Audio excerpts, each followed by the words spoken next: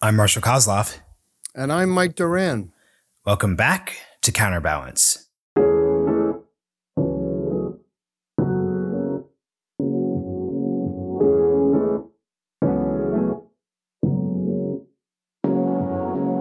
Mike, who are we chatting with this week? We are chatting with Tony Badran. Tony, we're inviting you back to Counterbalance, which is still the fastest growing podcast in America. I won't tell you how it's growing, but it's growing in ways that you can't possibly imagine. Marshall, we're going to talk to Tony about Lebanon, but in particular, we're going to talk about the Biden administration's latest initiative in Lebanon, led by Amos Hochstein. Tony is a native Lebanese. He's now a naturalized American. And he has what I consider to be a very intelligent take on what's happening. And I wanted to try to get his views out to as many people as possible. So, Tony, I would love for you to just actually start by explaining what you would define as the status quo in Lebanon for listeners who likely aren't following the goings on in the country day to day. And then we could get into the specific approach the administration is taking. Sure. Well, first, thanks for having me back. And so Lebanon, just a couple of weeks ago or so, went through finished a parliamentary election. Even though Lebanon is an insignificant country, the election received tremendous attention in Washington, and it was hailed across the board especially in initial reporting before even all the votes were counted, as a major blow to the terrorist group Hezbollah, which is the most powerful actor in Lebanon that dominates the country totally, in every respect. And this message that the election was going to be a blow to Hezbollah had been hyped up well before the election, right? So that's why before the votes were in, there was a confirmation that indeed the election had dealt a blow to Hezbollah before anyone really paid any attention to what was going on. In fact, of course, elections don't deal a blow to Hezbollah regardless of their results, because Hezbollah's power is not based on elections or not. But even within that logic itself, on its own terms, that conclusion was false. Hezbollah continues to have the largest and most coherent bloc in parliament, with its allies, of course. It actually, with its other Shia ally, the Amal movement, it swept all 27 Shia seats that are allocated to the Shia in the Lebanese sectarian quota system, and added more votes than what it had received in 2018. So it was completely secure on the Shia side, and introduced a new array of allies in its coalition. After the election, immediately it put to test its ability to continue to wield influence and to pull together a majority if it needs to, by re-electing its longtime Shia ally Nabih Berri, the Speaker of Parliament, to yet another consecutive term.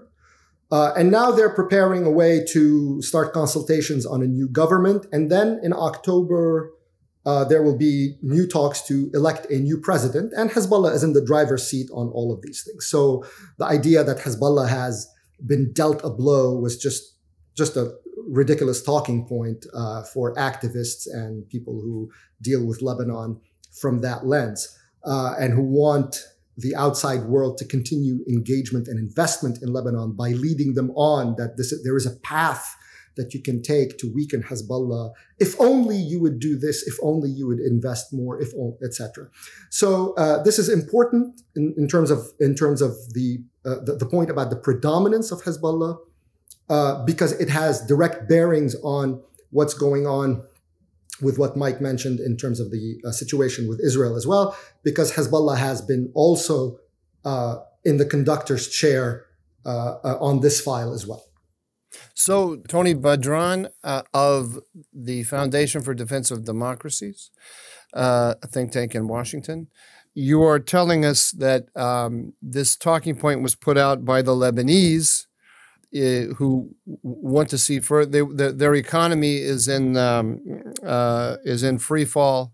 It's a horrendous economic situation. They want to promote as much investment in the country as possible, and so they are pretending that investment will somehow weaken Hezbollah. When, from your point of view, if I read you correctly, actually Hezbollah is just going to benefit from any investment. Is that right? Yes, but let me just clarify something. When I meant investment, I don't just mean financial investment. I mean, that is obviously that, but and when I say financial investment, I don't just mean financial investment in terms of stimulating the economy, let's say, right? What I mean by investment is both political, social, emotional, psychological, as well, definitely, as material investment. And there are different target audiences for these things, right? One of the primary audience in this particular case was Saudi Arabia. Saudi Arabia had written off the Lebanese since Mohammed bin Salman became, crown prince and de facto, if you like, ruler of Saudi Arabia. He broke with Lebanon. They saw Lebanon as a correctly, mind you, as a wasted investment. This is an Iranian satrapy. Our money there only props up an order run by Hezbollah. There is no play for us to be had through Lebanese politics to constrain the role that Hezbollah plays out of Lebanon that damages Saudi national security or affects Saudi security directly. So they wrote them off in 2017. They were preparing to give $4 billion to the darling of Washington, D.C., the Lebanese armed forces. And that was very much encouraged by the United States that they do so. And they said, no, we're not going to do that anymore. And since then, the top priority for the Biden administration, along with the Macron presidency in France, has been to get the Saudis to reopen the spigots and reinvest. Why? To underwrite America's and France's investments with Hezbollah in Lebanon. Now, that might sound weird. America's invested in Hezbollah in Lebanon. Yes. The difference is the French do so openly, right? Macron went in September 2020 to Lebanon and said openly, met with Hezbollah MPs and said openly, I want to work with you to rebuild Lebanon, whatever. Okay. So the French have no qualms about dealing directly with Hezbollah. And the French will come to this. This is relevant to our conversation because the French have multiple investments, including in offshore energy in Lebanon. The United States, similarly, has that attitude, but it has to dissimulate because the United States has designated Hezbollah as a terrorist organization. It's against the law for Americans to meet with Hezbollah. So the Americans have come up with a nifty conceit that allows them to do so. They call it the Lebanese state. So America can deal with the Lebanese state, which is not only just totally dominated by Hezbollah, but in which Hezbollah participates. And at the same time, claim that everything it's doing, it's for the Lebanese state. It's not for Hezbollah. It's something separate. In fact, if anything, what it's doing with the Lebanese states will hurt Hezbollah and weaken Hezbollah. So it's a nice game to allow the US government to negotiate and to deal with Hezbollah openly. And I'll come to specifics that are directly relevant to Amos Hochstein's effort in Lebanon on this very point. So there is a need for investment to have the Saudis come back and pour money. And in that sense, the United States and France are playing the exact same game that the Lebanese are playing to try to embroil the Saudis back into investing in Lebanon. They're all on the same side in that sense. Just bring back the Saudis, let them reopen the spigots and pour money into Lebanon so that we can kind of stabilize the situation and go about our business with the Iranians for the United States and with Hezbollah specifically in Lebanon. I'd love for you actually to talk speak more about France's relationship to Lebanon. I think a lot of folks, because it was still kind of during that weird in between COVID period, probably saw on Twitter, President Macron like walking through the streets, like very directly intervening in the political system. So can you speak about the French context?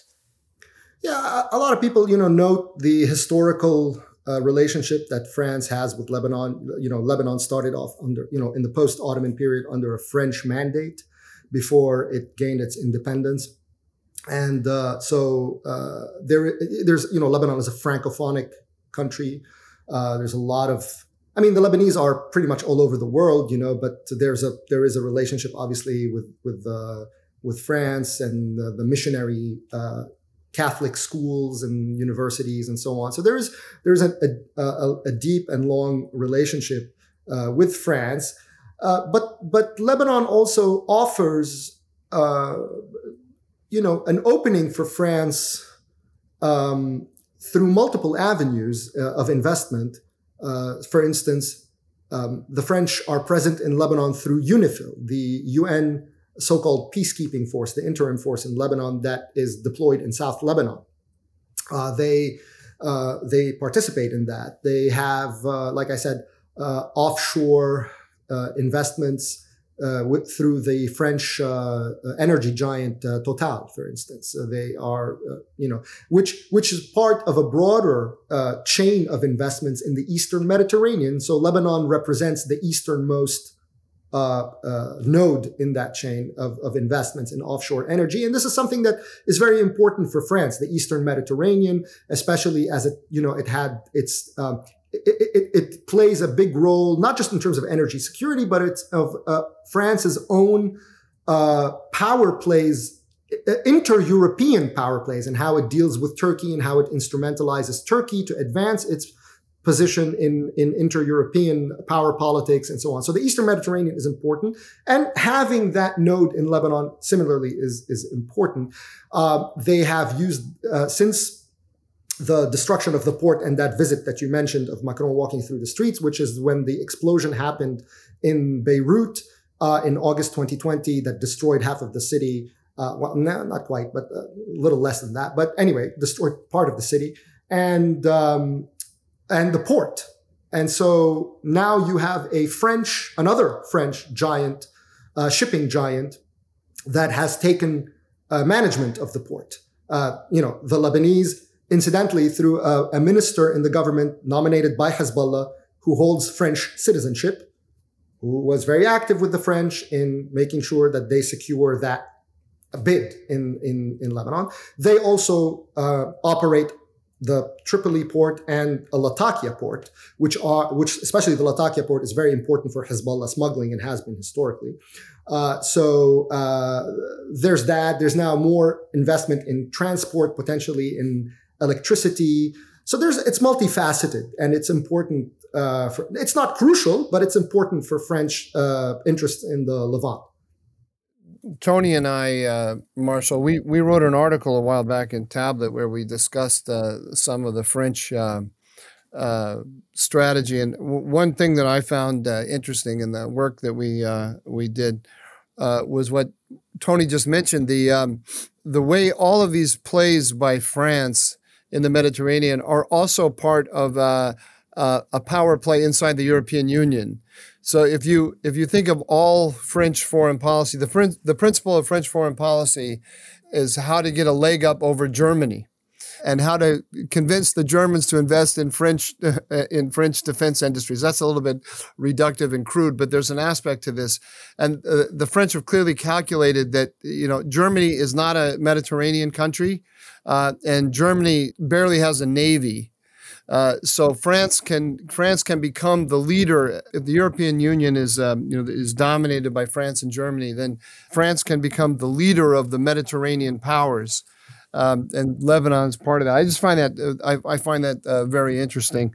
But anyway, Tony, let's get to Amos Hochstein and the Biden administration's policy. First of all, who is Amos Hochstein? And he's in Lebanon as we're speaking, I believe, or he's just left, perhaps. What's he doing there? And why do you find it troubling? So Yeah, I think he just left. He was there yesterday. Amos Hochstein is the Biden administration's special envoy for energy security affairs or something. I forget the exact title, but he handles energy for them. And he had been a mediator on this very issue, the delineation of the maritime border between Israel and Lebanon. He was doing it. He was handling that file in 2015 and 16 and on the sort of the tail end of the Obama administration. And in that role, he had actually succeeded Fred Hoff, who had been the first mediator in circa 2012 to try to resolve this maritime dispute between Israel and Lebanon, which arose as a result of what had happened circa 2010 when Israel started to discover energy, offshore energy, okay? And Lebanon and Cyprus had an agreement and in 2007, and the Lebanese and the Cypriots, agreed on a border point. And then Cyprus and Israel had their own bilateral agreement, and they agreed on a different. They used the same point that the Lebanese had with the Cypriots. But since these types of disputes are always bilateral, the Lebanese and the Israelis had to settle their own disputes, or delineate their border. And the Lebanese, which had initially started with the Cypriots on point 1, let's say. Now they said, actually, it's going to be what's called line 23. So if you think of it as a triangle that with the starting point in the southern tip of Lebanon, and one goes, let's say, up towards Cyprus, and the other one, let's say, on another 30-degree angle that spreads out, creating a triangle of circa 860 square kilometers. That is the disputed area. Fred Hoff comes in and proposes to split it 55-45 in favor of the Lebanese.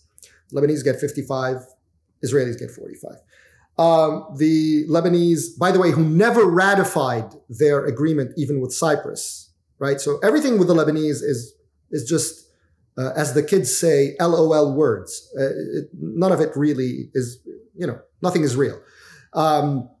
And so they never ratified it. And so everything's up in the air. This is what Hoff did. They didn't accept Hoff's proposal either.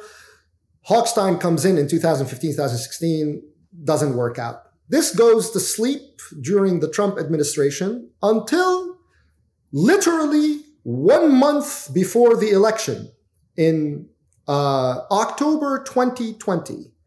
The brain trust at the State Department decided then, 1 month before the election, that it was going to now move on this issue and restart talks between Israel and Lebanon right before they lose the election and hand it over to Team Obama again.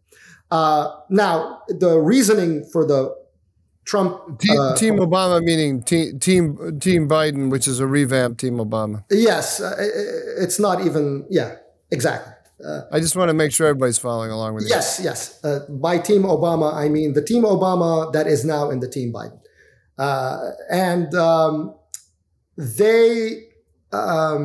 Their reasoning for it is, and this is an important point because this goes back to the Hoff, why Hoff began it, why Hoff was asked to do it, all the way to the present through the Trump State Department, the Pompeo State Department. So this is a shared premise in DC. It is all about getting Lebanon to make money, right? It's not actually, it has nothing to do with Israel. Israel has its own fields. They're well in Israel's economic zone. This doesn't add anything to the Israelis. This is all a pro-Lebanon effort by people who are socially and emotionally invested in Lebanon, which is why I noted that aspect of the investment as well. And they tried to spin it at the time as some sort of an Abraham Accords adjacent effort whereby by getting the Israelis and the Lebanese to meet together at the UN headquarters and have kind of almost face-to-face talks under US auspices was yet another installment in the train of Abraham Accords successes. But it was also explicitly to get the Lebanese to sign the deal because it was thought, look, it's a no-brainer. You guys are bankrupt. You had this explosion. You're finished. So who wouldn't sign this agreement now, thought the brain trust of the State Department. Of course you will sign the agreement and you can now make money, and that will be fantastic for you, Lebanese. And of course the Lebanese said, yeah, no, because first of all, you guys are on your way out. So first of all, we won't be talking to you anyway. That was of course the same thinking that produced the JCPOA. Where it's on the assumption that the Iranians would make significant concessions on their nuclear program because they were offered great riches, yes. And the riches would mean that they would moderate themselves politically, right? And let's be clear. In the end, we gave the great riches without the moderation, right? On the assumption that the moderation will come, will come. But what's interesting here is that we're talking about the same players, right? They don't say it. And that, again, we go back to that conceit, that fictional firewall that they, in their mind, profess. They know that it's not true, but they profess that it is. That you have Lebanon separate and then Hezbollah separate. Meanwhile, Hezbollah would have access to all this money by law. Not by muscling in on it, by law as participant in parliamentary politics, municipal politics, and in the administrative state. By law, they have access to the budget. So these people were looking to enrich Hezbollah de facto, by definition, de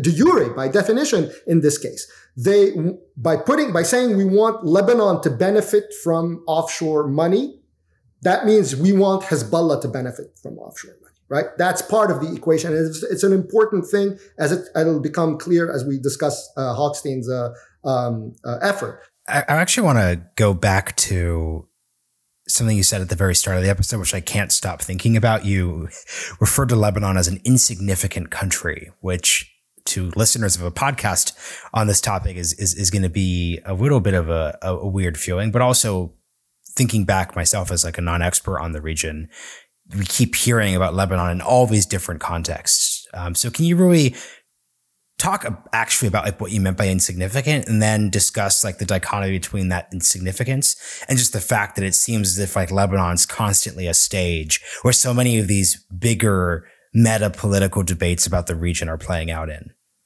Okay, so it's a multifaceted question, really. I mean, let's start, or the reason why people, if they're going to pay attention to Lebanon, why they would pay attention to Lebanon. They would pay attention to Lebanon only because Hezbollah is in Lebanon, right? And Hezbollah represents Iran in the Eastern Mediterranean with 100,000+ projectiles aimed at Israel, and Lebanon as a global financial, drug, narcotics, and arms and operational headquarter for Hezbollah and the IRGC, from which, not just in which, from which they can prosecute Iranian operations throughout the region, starting with Syria, for instance, Iraq, Yemen. All of these theaters have and the actors, the pro-Iranian actors in those theaters have a presence in Lebanon, one way or another, or dealings with Lebanon. That means the Lebanese real estate sector, the Lebanese financial sector, everything in Lebanon is infected with this, and it's part of that. So if you're going to deal with Lebanon, then you deal with Lebanon through that lens. But that's not what people mean when they talk about, why they're invested in Lebanon rather it comes from something else, and that explains why it is so prominent in the discussion in Washington, D.C. Because there's a Lebanese presence in Washington, D.C., but there's also a deep social and emotional involvement by a lot of U.S. bureaucrats in and out of government, as they go in government and out into the think tank world or the private sector, who, had dealings with the Lebanese, traveled to Lebanon, went clubbing, drinking, skiing, made friends and had a wonderful time and were comped and, all that stuff. And this is a long, relationship that they have. And so that becomes, a motivator, a driver of how they approach Lebanon. And that to me is a very problematic driver for how you approach Lebanon. One word you didn't mention in there is religious. Oh, that was going to be the next thing. Yes. So there is also, with not religious, a sectarian, rather, impetus, especially recently with the rise in Washington of these shops that deal with Middle East Christians, right? And advocacy on behalf of Middle East Christians. And all of a sudden you have what is really grotesque sectarian discourse and rhetoric that comes from Lebanon. That's how the Lebanese talk. Now it's imported into Washington in American discourse. And that we have to somehow care about Lebanon because, there's a lot of Christians there in the Middle East. And that should be the foundation for American foreign policy in Lebanon from a sectarian vantage point, which is just completely toxic for American foreign policy, and it's alien to how American foreign policy actually works. Just to give some picture for the listeners, can you talk more about what do you mean by grotesque? What are you alluding to in terms of the way the discourse operates in Lebanon? But Tony, before you answer Marshall questions, let me just tell for our listeners that if you don't mind me outing you in a sectarian fashion, you yourself are a Lebanese Christian. I just want to make sure that people recognize that when you're making these statements, you're not making it from the point of view of a different religion. Yeah, I mean, I'm not making a sectarian statement. What I'm saying actually is that this type of discourse is actually fundamentally un-American, and that's the whole point. And the idea that America should start thinking in these categories as it approaches the Middle East. And I'll give you an example of where it played out, because one of those grotesque shops in Washington, D.C. Had, during the Syrian, in the early days of the Syrian war, did a conference in Washington that invited all of a bunch of Middle Eastern Christian clerics to come to Washington to lobby on behalf of Bashar al-Assad with the administration, the dictator of Syria, because he is the protector of Christian minorities in Syria, right? That is grotesque, for instance. That's what I define as grotesque. And the idea that we should behave in this fashion and that we should, and then all of a sudden, like, the slaughter of hundreds of thousands of Muslims becomes okay in as much as it's being done to protect Christians in Syria. That is grotesque. That's how I define it. Also, I mean, what you're saying is that, I think what you're saying, certainly the way I see it, is that the Russians, the Iranians, and the Syrian regime and Hezbollah, they all have they have made great inroads in Washington, D.C. through some Christian channels, working through Syrian and Lebanese Christian groups who are aligned on the ground in Syria and Lebanon with Assad and Hezbollah, and they have presented a picture of politics in Syria and in Lebanon as one of Christians versus Muslims, falsely presented it as one of Christians versus Muslims in a way that has worked to the advantage of the Russians and the Iranians. Right. So I mean, it's the propaganda aspect is right, but what's interesting is that the channel or the vehicle for this historically, especially with the Assad regime, was always Middle East Lebanese Christians, always. So that's a very important sort of entry point to how this poison seeps into Western societies and discourse. Moreover, what makes it all the more grotesque is that in Lebanon, the Christians are aligned with Hezbollah, right? The one of the major Christian blocs, along with Maronites. You're talking about General Aoun, the president of Lebanon currently, and his party, for instance, but not just them. Multiple other parties are openly in an alliance with Aoun, including, for instance, the Armenian party in Lebanon, directly pro-Iranian, and they're allied with, and that's when I mentioned initially about the election and how people were saying, "Oh, Hezbollah was defeated." They didn't actually mean that Hezbollah was defeated. What they were talking about is that this party, this Christian party, somehow lost more seats and therefore no longer represents Christians. And that, therefore, it's a category that they created, cannot provide Christian cover through its alliance with Hezbollah, which is a meaningless category. As it turns out, one think tanker wrote immediately a quick analysis saying, "Oh, they just got 13 seats down from 20. Actually, they got 18 seats.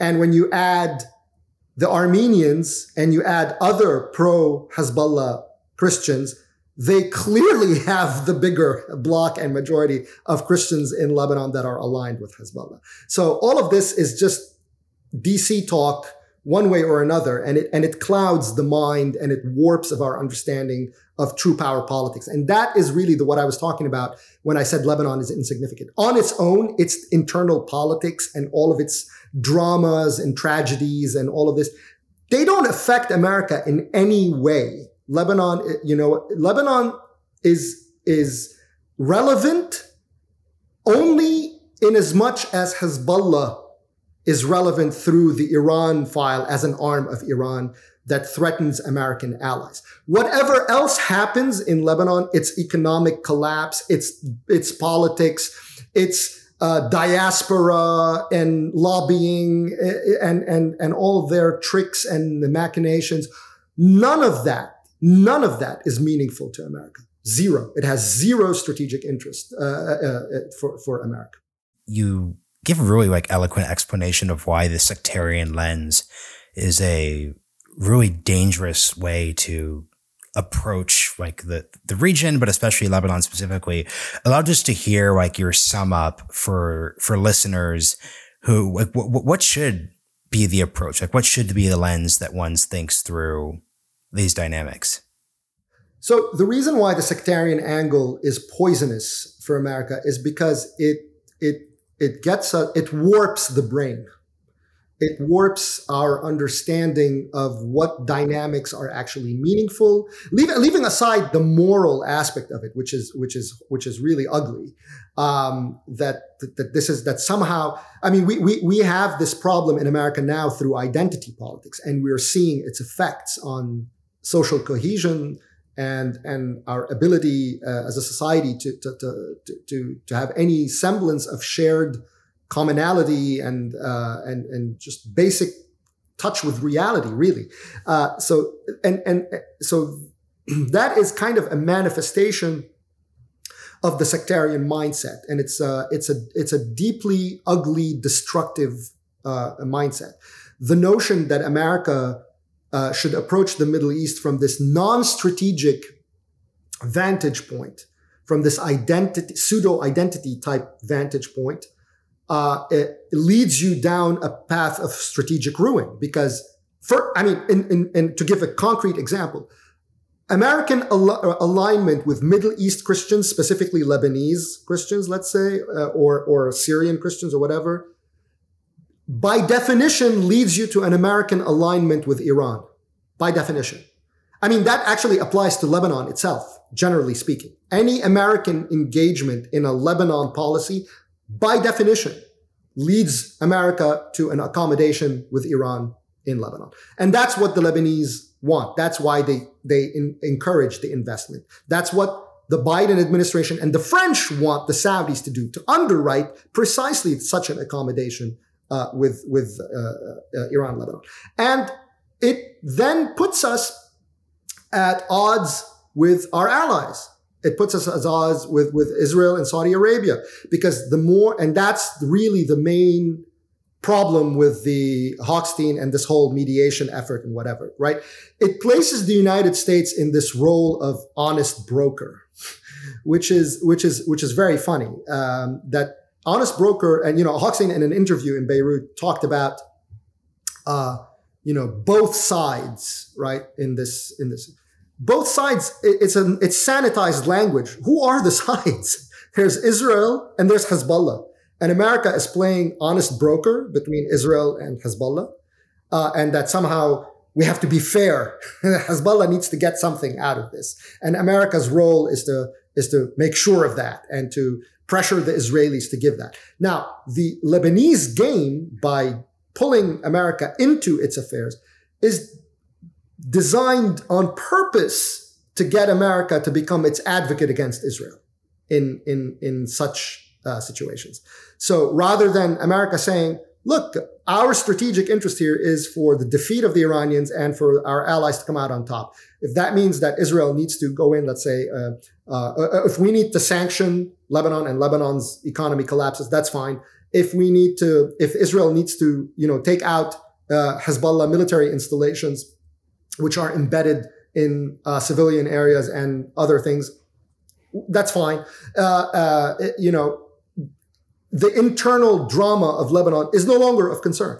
The more you're sucked into it, the more investments you make in the Lebanese armed forces, in the energy sector, in these diplomatic mediation efforts, the more you're enlisted as an advocate on the behalf of the Lebanese, which means on behalf of Hezbollah, against your allies, be they Saudi Arabia, be they Israel, and so on. So, Tony, why are the Israelis participating in this? If it's like you say, and I have no doubt that it's.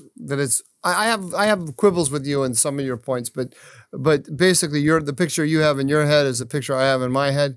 Why are the Israelis going along with this game? Why are they participating? Why aren't they just saying everything that you're saying? Well, so there are two ways to answer that. One way, which is half true but not fully true, is that when the Americans come to you and say, we want to do this, you'll do this, right? I mean, that's you want, it's alliance maintenance, especially if you think that at the end of it we can settle this dispute and be done with the Lebanese, right? That is, assuming, of course, that you're not asked to pay out of your own pocket, which is where Hochstein basically has started to take them, because that initial triangle that we talked about, the Hof lines, the 55-45 division, under Hochstein, this has become almost, from the Lebanese vantage point at least, but also through what he gave them, pretty much gives all of it to the Lebanese. So now the Lebanese are saying, we want all of it, but also we would like a carve out below the line of 23, below that triangle, so that there's this prospective field in there that we want for us by ourselves. We don't want to share it with the Israelis, right? So take that to the Israelis and let the Israelis give you more of their waters so that we don't have to have these shared resources. Now, I'm not advocating shared resources. The idea, which is what Hochstein had initially given in a proposal, that the Lebanese and the Israelis share a field, is absurd. You're entangling Israel with Hezbollah. That's why Israel should have said no. But here's the problem. In Israel, there are a lot of people, and Israel is not immune to very clever but not very smart people who will come out and say, well, this is actually good.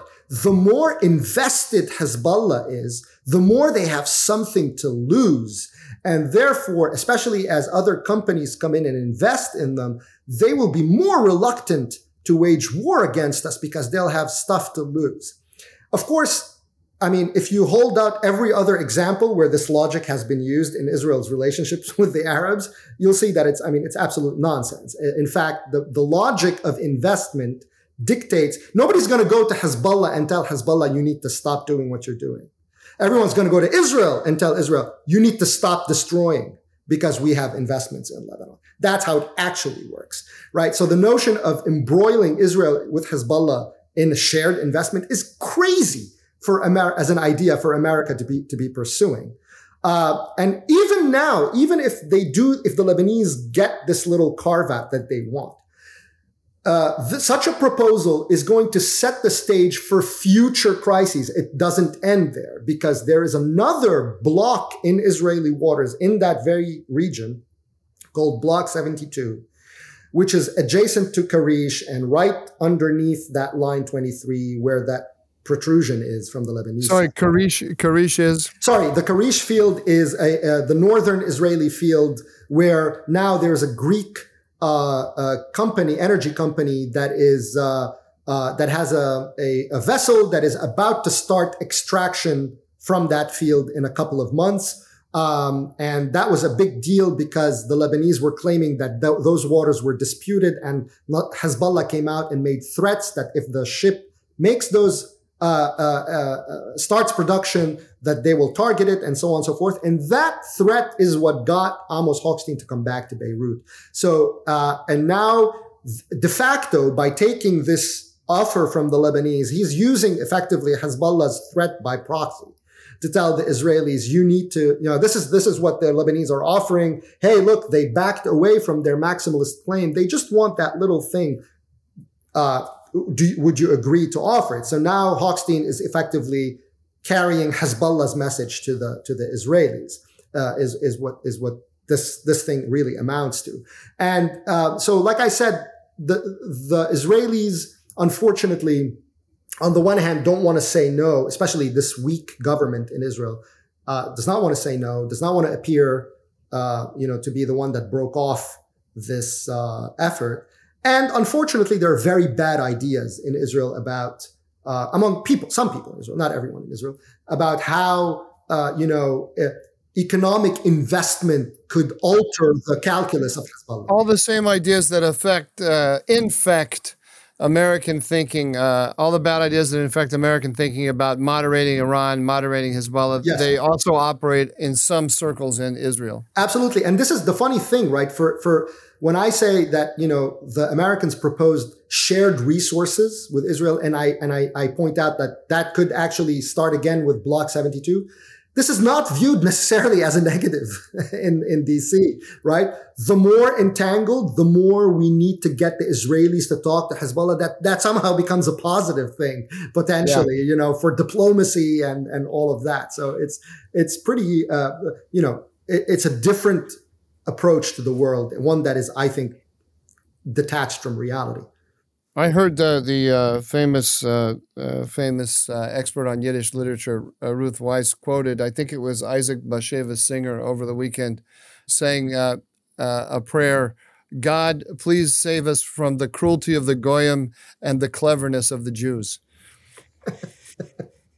Yeah, well, yes. On that note, that Tony can do quite a lot with. Thank you so much for joining us on Counterbalance. I think that we've given folks a bunch of different rabbit holes to go down if they want to go deeper on this topic. But I think once again, we found a way to, go deep, but also take a step back and look at the broader picture. So thank you for coming back on the show. Thanks for having me. Thanks a lot, Tony.